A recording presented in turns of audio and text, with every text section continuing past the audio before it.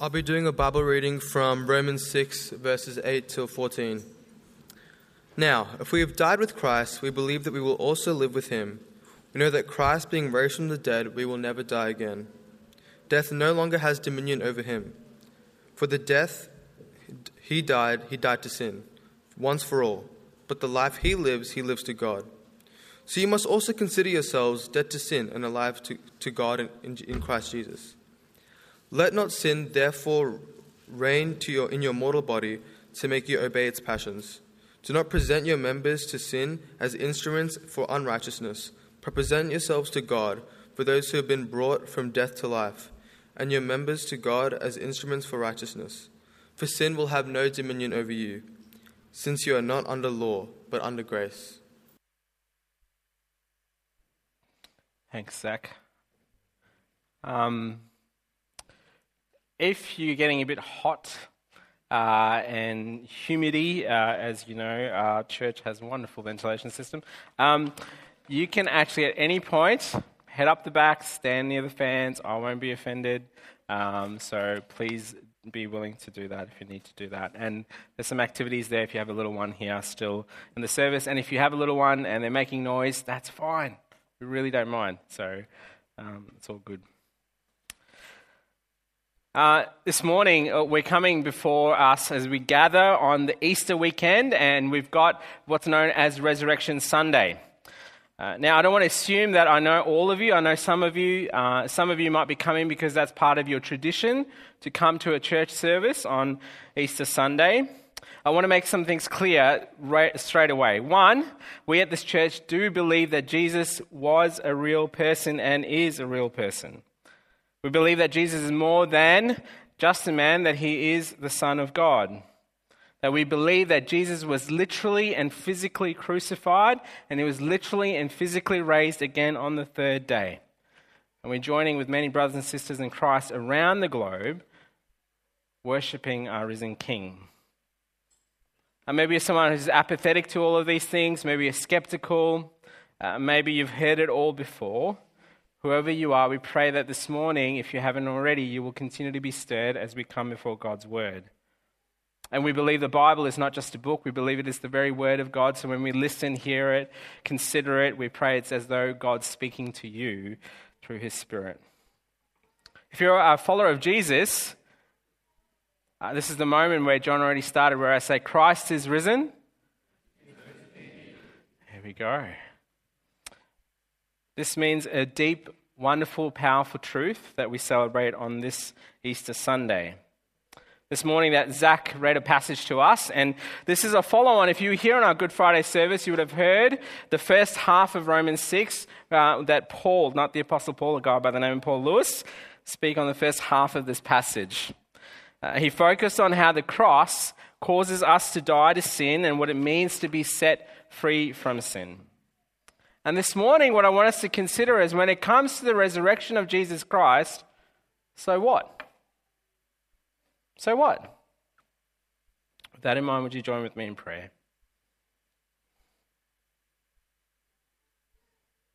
Our Father in heaven, hallowed be your name. Your kingdom come, your will be done here on earth as it is in heaven. Jesus, our risen King who rules and reigns, including to this very moment, would you soften hardened hearts, convict apathetic hearts, comfort weary hearts.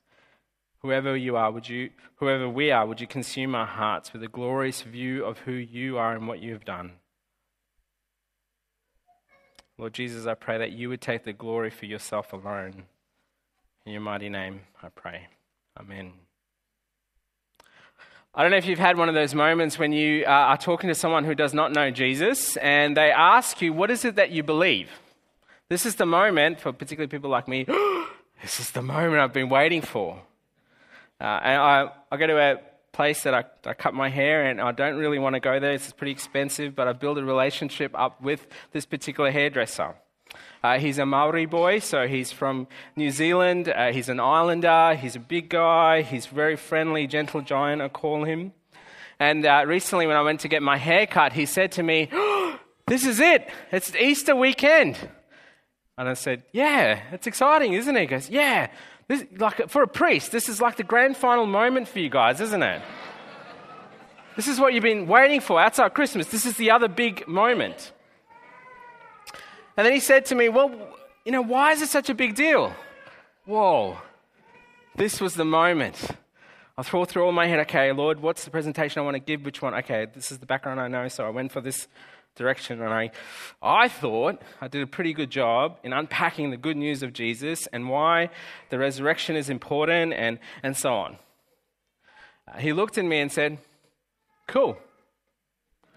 And I looked at him and went, that's it? And he said, all right, so what else are you doing this long weekend? That's all he said.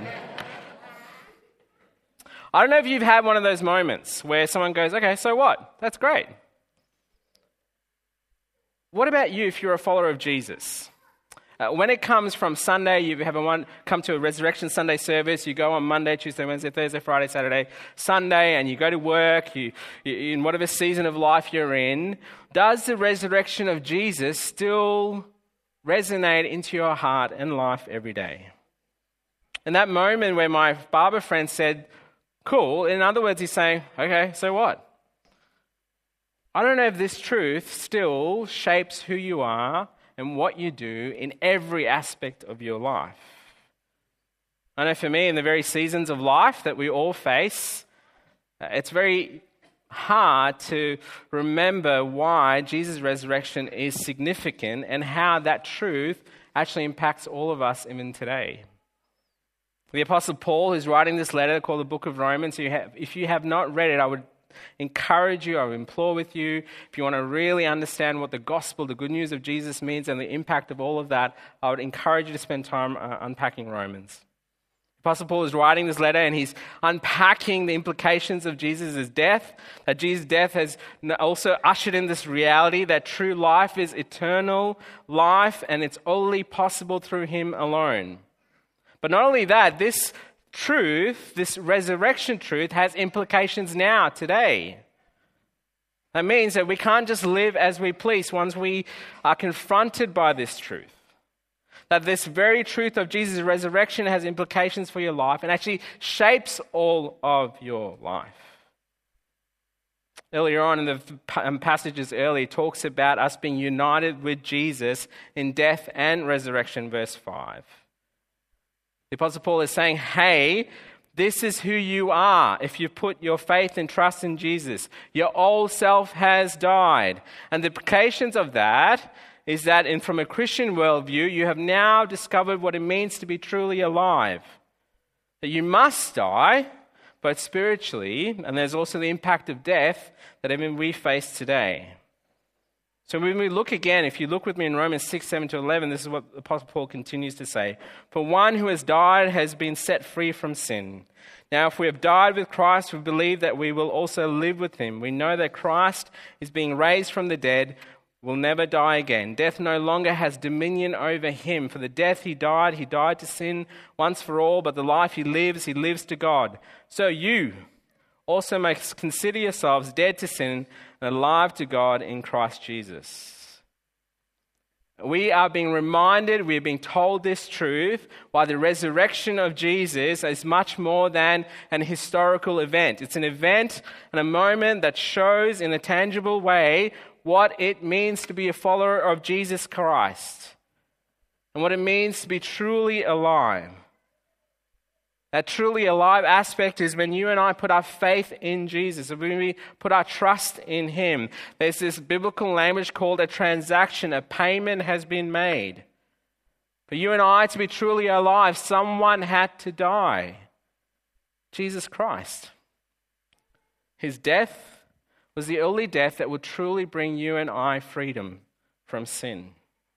When I say sin, like my friend who's the barber, I don't mean just the odd swear word here and there or the kind of lifestyle that you choose. It's the very heart posture. And if you unpack this in Romans 1, it talks about it's ultimately saying, I'm going to worship myself. I will be God. For that disobedience, Jesus comes to the world. And he is the one who displays perfect obedience. He dies.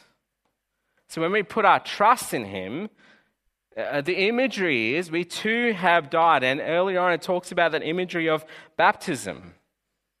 That we've died with Christ and we've been set free from sin. And then in verse 7, it's saying that idea of sin not having dominion over you, it's not sort of giving us a picture that you won't sin. It's that picture of how the sinful habit or influence will no longer have rule over you. It's a battle. It's a picture of someone who has been freed from slavery from sin. Now he or she's under this new truth, under this new slavery, that is slavery to God. That God himself has broken the chains that was once bound. We are free. Its domination is not over us. But it also means this truth and reality, and I'm sure you and I face this during the week, that its enticement is still there and will still be there till our final breath. But God, in his grace and mercy, provides grace to us each day. And this is only because of the resurrection, because of Christ. This picture in verse 8 of how we've died with Jesus, now we live with him. This is one of the most beautiful truths of the Christian faith. It is what actually sets the Christian faith from any of the other faiths around in this world. It's a language, what they describe as known as union with Christ. Now there's so much here in that very term, and later on in the year we will dig deeper on this particular topic. But one of my favorite pastors and authors and theologians by the name of Sinclair Ferguson put it up this way. It's up here on the screen. We are united to Christ, then we are united to him at all points of his activity on our behalf. We share in his death. We're baptized into his death. In his resurrection, we are resurrected with Christ. In his ascension, we've been raised with him. In his heavenly session, that is where he sits, we sit with him in the heavenly places so that our life is hidden with Christ in God. And we will share in that moment in his promised return when Christ, who is our life, appears. We will also appear with him in glory. This is all because of Christ's resurrection. This is the implications of this. That we can no longer live for ourselves, but we have been joined, united with Jesus under his loving lordship. And you and I are experiencing those benefits when we've put our faith and trust in him. Not just one day, but even now, but also beyond our death. And verses 9 to 10 reminds us it's actually not on us. It reminds us of this beautiful truth. It's because of Jesus' work as the one who is willing to take on sin upon himself. But the glory is this, that because he is risen, he declares that he has defeated both sin and death. This is glorious, beautiful grace. It is all God's work. Amen? What comes before and what comes after is because of the truth that Jesus is risen. If Jesus had not actually physically raised from the dead, you and I are actually wasting our time this Sunday morning. You really need to leave. You should just go home. But not only that, there's a serious, more heavier truth. If Jesus was not raised from the dead, you and I would have no hope, no future, and the life to come beyond this. Jesus' resurrection unites us with him, ushers this reality that we are actually also no longer our own. We are now under the loving lordship of the resurrected one, King Jesus. And because of this, nothing in our lives is our own. A man by the name of Abraham Kuyper, who's a Dutch theologian, who put it this way: there's not a square inch in the whole domain of our human existence of which Christ, who is sovereign over all, does not cry, mine. These are the implications of the resurrection. I recently had a great, wonderful conversation with a follower of Jesus, And I asked them, what does Easter mean to them? And they said, Shabu, it's so beautiful that Jesus died for my sins. And I said, amen, amen, amen. But please don't just stay there. Continue the story that Jesus also declared as the resurrected one. He was raised again. And that means there's implications for you and I even today. Having Jesus be the Lord of our lives, friends, is much more than a ticket to heaven. It means that the very life that you and I lead and are called to lead, even today, tomorrow, as you head into work, all the way to Sunday, every single moment of breath, it's a wonderful reminder that we are now under his loving lordship because of this resurrection, that we are united with him. Have a look with me in Romans 6, verses 11 to 14. So you also must consider yourselves dead to sin and alive to God in Christ Jesus. Let not sin therefore reign in your mortal body to make you obey its passions. Do not present your members to sin as instruments for unrighteousness, but present yourselves to God as those who have been brought from the death to life, and your members to God as instruments for righteousness. For sin will have no dominion over you, since you are not under law, but under grace. This is mind-blowing thinking. The Apostle Paul has been building up to this. He's explaining here that the very implications of Jesus' resurrection has implications for your everyday life. That we are dead. And he unpacked this earlier. But now, because of Christ, when we put our faith in him, we are alive in him, united in Christ. So then he says, don't let sin, because of this truth, reign or rule over your body. In other words, he's saying, listen, you are in the kingdom of darkness, of sin and death and Satan. That Christ has rescued you, and now you've been transferred into the kingdom of light, of the resurrected King, where Jesus reigns and rules. Now God calls you to present everything, your very body, as a living sacrifice. The language here is quite unique. In verse 13, it talks about members, talking about members of... and when we talk about members and instruments, Paul's not talking about joining some sort of musical band, okay? It's a powerful reminder, really. I love the way one of the commentators puts it. We should present or offer ourselves to God and our members, that's everything. Our eyes, representing what we look at, ears, what we listen to, our mouths, what we say, our hands, what we do, our feet, where we go, our hearts, what we love, our minds, what we think about, our wills, the decisions we make as his tools to fulfill his will. These are the implications of the resurrection, friends. Because as followers of Christ, we've been moved from death to life. This means we embrace this true life now. We don't actually live for ourselves. We live for Christ. Because now we belong to him. This picture of sin not having dominion over you, it's a picture that we're no longer under the law but under grace. When I said to you earlier, is Paul saying we won't sin at all? No, I don't think he's saying that in this passage. What he's saying is sin no longer is your master.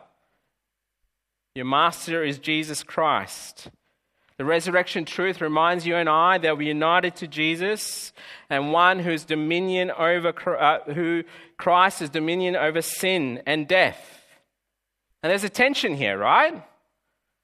It's this reminder of, as we've talked about before in this church, this now and not yet.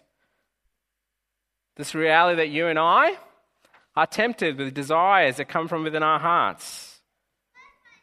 But Christ says we are united with him, and he provides through the power of the Holy Spirit those moments of temptation to either flee or to cry out for help, or when we drop the ball, to run to Christ again for restoration and grace. It's a reminder that resurrection truth is this picture of those controls and desires and now being changed day by day because of Christ and what he's done. And so you and I, each day, give ourselves over to Christ. Is that the way we think each day? A good mate of mine by the name of Shane, who is a chaplain with the Australian Defence Force, he was saying to me that what he does every morning, because he's that kind of personality, he gets up, he looks in the mirror and says, "Shane, you do not belong to Jesus." So as he puts on his army clothes, these clothes remind you that you are not belonging to the army, you belong to the army of Christ. And Lord, as I use my hand today, use it for the glory of Christ. Lord, when I look, help me to look for the glory of Christ. He goes through his whole body, which I find amazing. I don't know how long it takes him to get ready. But it's a tangible picture for all of us. This is what it means to belong to Christ under his lordship. Because of his resurrection, we are in Christ. Friends, if you're exploring the Christian faith this morning, there's implications of Christ's resurrection. Whether you realize this or not, you are under the dominion of power of sin and darkness. Actually, you cannot better yourself to become a good person. It won't help. Even more importantly, the real sin is that sin in your heart and posture that says, "God, I reject you. I want to be my own God." You and I were made to worship our great King, and he invites you and I today to come not out of your own merits and your own efforts, but because of Christ's efforts and his merits because of grace. Jesus died for you. He was raised again on the third day. And when he invites you to be in relationship with him, I want you to know he's not asking you to join a club. He's asking you to come under his loving lordship. That's all of your life. All of your life into your final breath. As you grow in Christ, you will see the beauty and wonder of this gospel, the good news. And through God's grace and the power of his Spirit, your desires will grow to change. And as Don and Alexi shared with us today, it could be for the rest of your life as you fight sin through the power of his Spirit. If you are a weary, tired, exhausted follower of Jesus, and you are constantly condemning yourself over and over again, thinking that you have not reached the mark, dear friend, gaze at the resurrected Christ. It's not based on you. Christ has done the work. Be reminded of who you are in him. Embrace his resurrected grace today. My Christian friend, you who are tempted to keep trying harder and harder and harder to make yourself right with God, remember, this is only possible not because of you and what you've done, it's because of Christ. There's this beautiful truth that the Apostle Paul writes in Romans 1, "For I am not ashamed of the gospel, for it is the power of God for salvation to everyone who believes, to the Jew first, and also to the Greek. For in the righteousness of God is revealed from faith for faith, as it is written, the righteous shall live by faith." It is by faith you live, friend. Rest and live in that truth. Rest in the knowledge and knowing that Christ, when he declares it is finished, it is true. And as a resurrected King, keep coming to him. Yes, say no to sin, but rest in Christ's work. Followers of Christ, Christ is risen. He's risen indeed. We are a people living under grace. One of my favorite theologians and authors and preachers by the name of Martin Lloyd-Jones, on his commentary on this particular passage, said this: I have no time to waste. I'm longing for glory.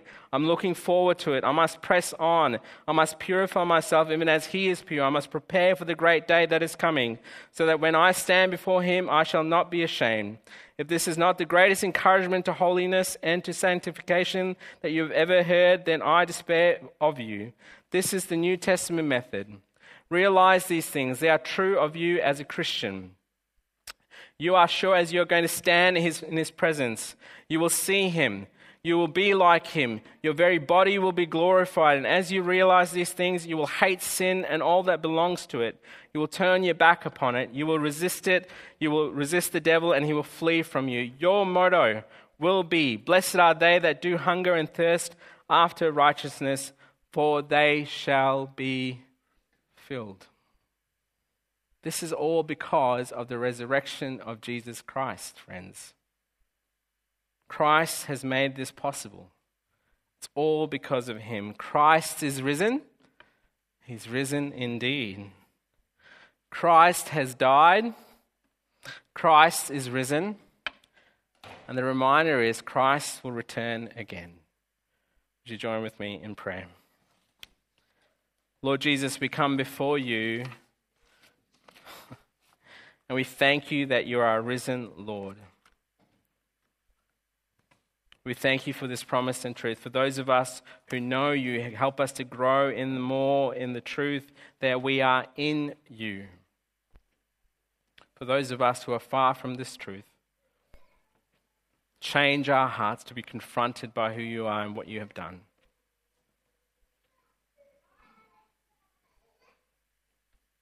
And even this morning we're reminded, Lord, death is still around. And so, Lord, we grieve, but we yearn for that day when death will be no longer. We yearn for that day when you return. Until that day, cause us to look to you always. In Jesus' name, amen.